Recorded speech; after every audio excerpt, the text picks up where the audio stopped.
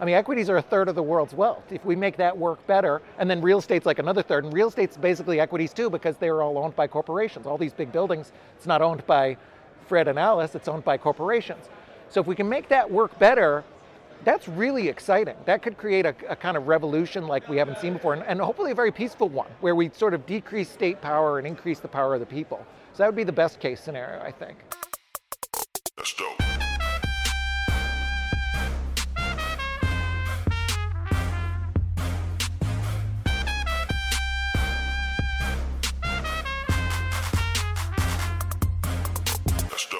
This episode is sponsored by my good friends at Bullish. Stay tuned for more information on this amazing company later in the episode. The best way to affect change is to infiltrate the system and do it from the inside. Luckily, we have cypherpunk Bitcoin believers like Bruce Fenton who are running for public office, in this case, Senator of New Hampshire. I think we can all agree with his libertarian ideals and hope that we start to see politicians who understand the importance of Bitcoin and freedom in the future. We talked about why he's running and what we can look forward to if he wins his race. Have you been doing a million of these, or you keeping it pretty chill? A few, yeah. Today I have a few more, but I did a couple already and a couple more. So, and then I was MC on the first day. I know. And then I went over to Jimmy's and I spoke at Jimmy's conference. Oh, nice. Which was fun. So cypherpunk turned politician, is that something we're going to start seeing? Oh boy, I don't seeing? know about politician, but I'm sorry, we can't get. If you win, you get the title. I realized that over the last few days that you really are a politician if you win. You know, whether you like it or not. Yeah, you're part of that definition. So, what's the motivation running for Senate? I think it's really just where the country is right now, where the world is. You know, the country's in tough shape, and I'm worried about how the world is unfolding. We have this sweeping tyranny going across the world, things that we wouldn't have thought possible just a couple of years ago. You know, it's a time of massive change, and I think that it's important to have people in office who understand human rights and the Constitution in the United States and the proper role of government. So I felt like I had to. I felt like I'd regret it if I didn't at least try to be part of the kind of change I want to see in the world. It's an optimistic view, though, that you can go and actually affect change from the inside. I think a lot of people probably believe that you just go and get spit out by the machine. Yeah. I mean, that's part of it. And you don't have a ton of power. In my case, running for Senate, senators, there's nothing. I would love to make like promises, like I'm going to make Bitcoin legal tender, and I'm going to do this, and I'm going to decrease the SEC's power or whatever.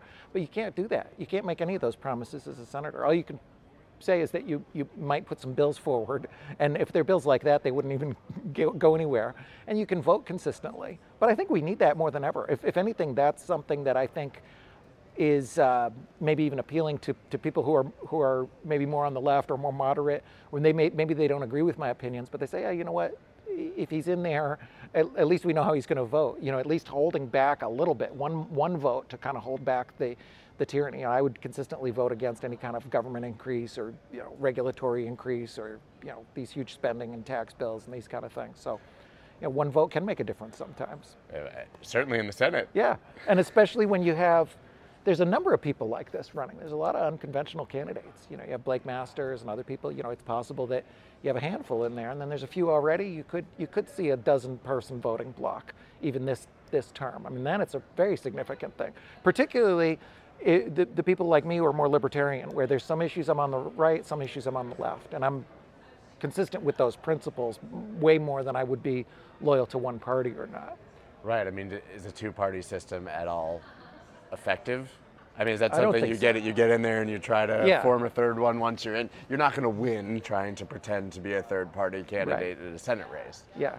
But is that a theoretical goal? Is that you get in there and say, hey, it's cool to agree with stuff on both sides and disagree? Yeah, I think I would. I mean, I would stay as a Republican, but I would be a very unconventional Republican. Very much a Ron Paul Republican, and in many cases, I would vote with Democrats, probably, depending. It really depends. There's not a lot of votes lately that I would have voted for them, but there's been times, for example, when Republicans have been very hawkish, and if I would have been in, I would have voted against the wars. And I'm against the wars now. I would vote against the war consistently, regardless of what the party says. So I'm not somebody who's going to be kind of, strong-armed by party officials. I would anticipate probably only doing this once if I did do it. Yeah. It's not something I'm not a career for No, you don't want to get 70 years. They bring you out of the cryo chamber to vote. It's not something that appeals to me much. The job is a brutal job, and I mean it's a big sacrifice to considering it because there's a good chance I'll win. I mean it's a very, very winnable race, and that's kind of a little scary because I say, boy, now I got to go down there and do this job potentially, which isn't. I leave my beautiful farm and my kids and my family, and it's a pretty brutal schedule. You're down there like 4 days a week, almost the whole year. 180 days a year or so. So. And let's be frank, you don't want to be down there. Yeah, no. Well, one of the things I did, I looked at the rules, and I said, well, could you win and just not show up? And unfortunately, no. They take attendance. They have the sergeant at arms of the Senate has the power to compel you to come back. And apparently, I guess 100 years ago or so, there were some senators who just decided to go back to their farm and chill, and they went and got them. They make you go down. They'll physically drag you in there. I think they can't even arrest you and make you sit in your chair. That is a good thing if you're an elected public official to be forced to do. You could.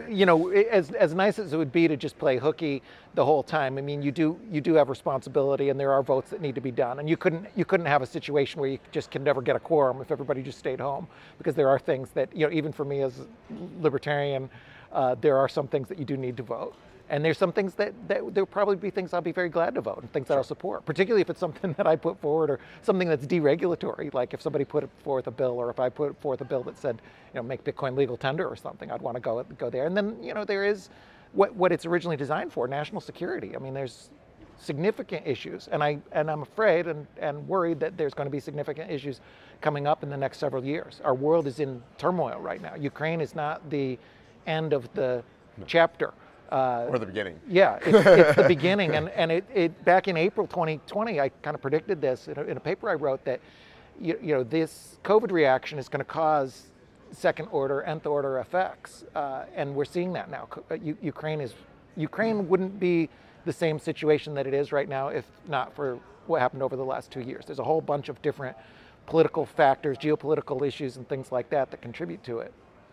So I think we're going to, unfortunately, probably have more turmoil like that. So, even more important to kind of, do the right thing with these votes and what's going on in the government. So you're really early to Bitcoin, obviously.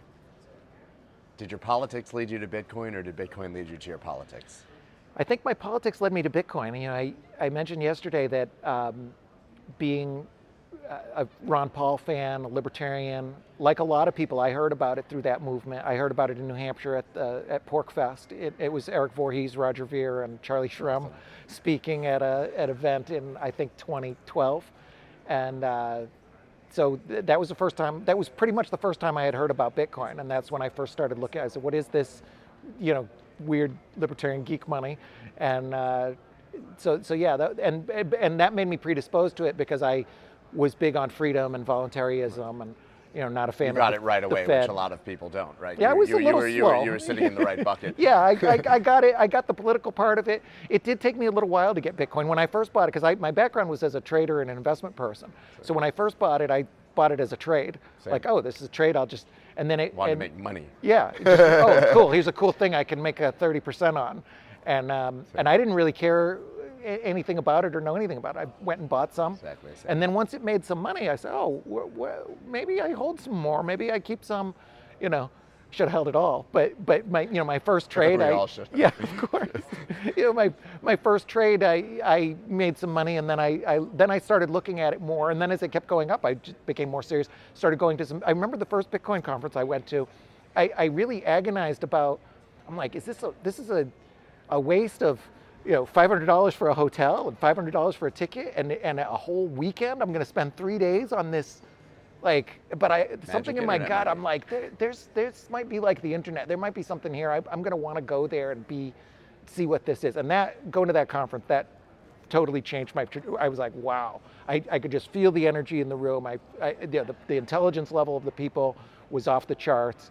And then I really started getting it. And that that was a big change, the trajectory. Have you ever been trading crypto and during bouts of high volatility had your exchange go completely offline or seen the order books go thin and have absolutely no liquidity for your trade?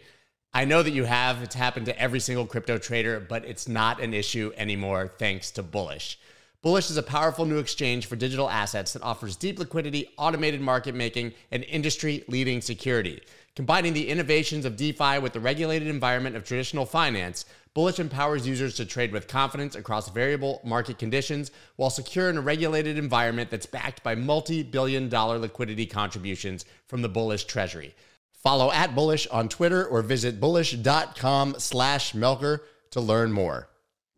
Right. I always love to talk to people who are much earlier than myself. I came in 2016 as a trader, same as you. I wanted to make money. And then it was kind of funny. You say you got the belief in it as it started to go up. I really started to believe in it when it went down because I had to justify my my position, right? So that I think that's how I got orange pilled a little sort of later, more during the winter and not as much as a trader. But you obviously saw the political potential for it, the freedom aspect. Is there anything about the way it's evolved that has surprised you or even disappointed you? Yeah, it's, I guess, we all sort of talked about it being a big thing and being global money, but to be like here at this event when you really see the magnitude of what it's become, I think a lot of us talked about this and sort of, I guess you could say many people predicted this, but to actually see it as a different kind of thing. Yeah. You couldn't have predicted it to this detail. Say, oh, it's big. And people would throw out numbers. I remember, people used to say, oh, someday Bitcoin's going to be at 3,000. And that seemed like such a huge number. And when the first businesses started accepting it, all these milestones were a big deal. But to see this scale, what we have now, and we can only predict what's going to happen in the future. But I think it has been surprising, just the scope and scale of this when you have governments, and also the speed. I mean, it's been quite fast. It's just 10 years, and we now have it totally mainstream at a government level. Yeah, we're now at Coinchella, or I guess Coinapalooza, we could call it. I mean, that's what this really feels like. Yeah, it is. There's going to be a legitimate music festival actually outside. So yes, it's a fair analogy. But does institutional and government involvement in the asset worry you? Government. I'm not a huge fan of government involvement. I'm not against it. I say anybody can buy it. More buyers, more hodlers, the better. And it's a good decision from those governments, and it's ultimately, hopefully, good for those citizens. But I'm so skeptical of governments. I'd rather just, I don't view the biggest victory of saying, oh, a government's taking it. I view it as the people in a country. So if I were to give advice to a country, I wouldn't necessarily say, you should buy it for your balance sheet. Ideally, governments wouldn't even have a balance sheet. It would be all the people. And so if a government can encourage their people to do it, or better yet, just break down any barriers that there are, regulatory or otherwise, I think that's an even bigger victory. But hey, I'm all for it if governments buy it. I am cautious of this sort of slippery slope where first it's Bitcoin, then it's crypto, then it's CBDCs, then it's CBDCs that control where your money goes and have tracking and all this other stuff, and it's kind of nothing like Bitcoin. You got to be cautious of sort of making other things, lumping other things like CBDCs in with Bitcoin, which is night and day difference. CBDCs, it's fiat and all kinds of controls likely, and I think bad effects of the surveillance state and that kind of thing. Totally different than Bitcoin. So I hate that's the term something to be cautious. cryptocurrency. What's that? I hate the term cryptocurrency. I think it's like the most damaging possible language we could use for it, because 99% of them have nothing to do with currency. Right. And it does lump them into that bucket. It shouldn't be, and it doesn't have to be. Yeah, I like digital asset better, because some of them aren't currencies, or they're not very good currencies. And I've done a little bit of work trying to get people to think about what these different things are. It's easy to lump them all together in this thing, like you say, cryptocurrencies, which can include anything. Literally thousands of things you've never heard of. Yeah, you want to say, is it actually a currency? Because if it is a currency, then it's competing against Bitcoin. So that's the bar you should measure it against. Or if it's not a currency, is it a security? If it is it a good security with good terms, like publicly traded companies? Some are good, some are bad, but at least they have good terms. You know that you own equity in a real thing. And then some are just kind of neither. Some of them are gift certificates to a store nobody wants to shop at. That's absolutely You know, some of them are collectibles. So you want to figure out, as an investor and as an investment advisor, I say to people, figure out what you're buying first, and then you can measure it, whether you're measuring it against Bitcoin or measuring it against IBM and Tesla or whatever. Put it in the right bucket and figure out what you're buying and what you're getting for what this token or digital asset that you're buying is. Yeah, I couldn't agree more. So, assuming you win, you've said you would be willing to propose Bitcoin as legal tender in the United States. I assume with very low expectations of success. Yeah. I think there's probably a lot of procedural things that you do that are kind of like, that would probably be more of a media event than anything else. Right, it's a PR move. You might get a few other people that would support it. From what I understand, it's pretty hard to get bills forward and stuff. But hey, the world's changing very rapidly. I say to a lot of people, the playbook that a lot of people are operating on is from the 2019 and earlier world. And that world's gone.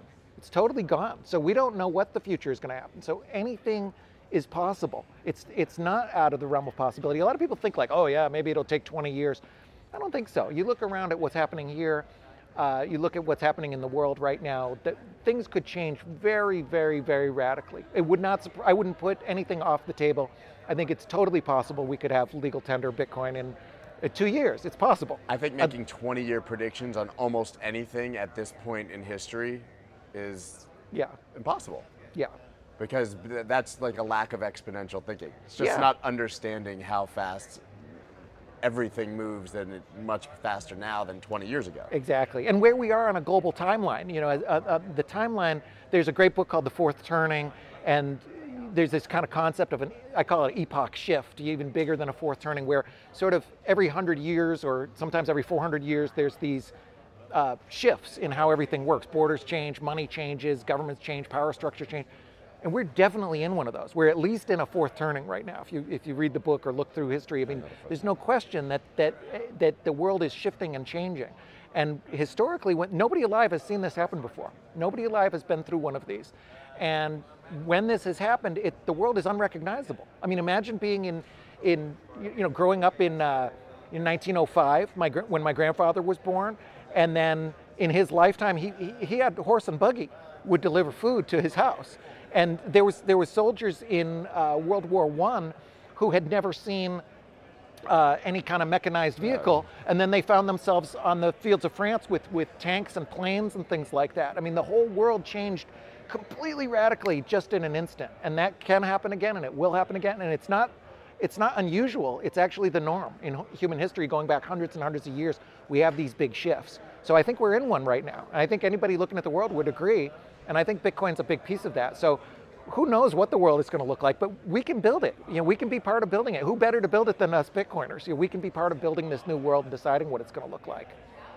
Best case scenario then, what does it look like in 10 or 20 years from the perspective of Bitcoin, being a part of that? I think if we have the separation of money and state the same way we had the separation of church and state. Which we kind of don't, but okay. Yeah, yeah, right. In name only, but yeah. Well, I mean, at right. least No. the way that when you used to have the government and the church were one and the same, Right. And now it's separated.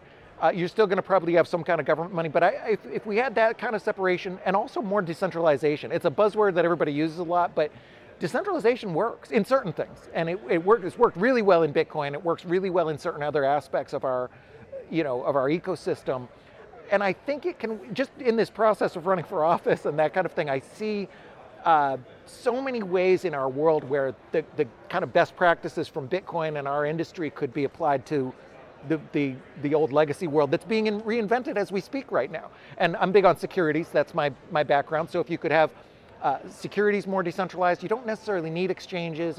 There's so many more ways for people to trade and have value. Every business we see out here should have shares that people could have tokens of. We have the technology now, Tokenize so everything. why not?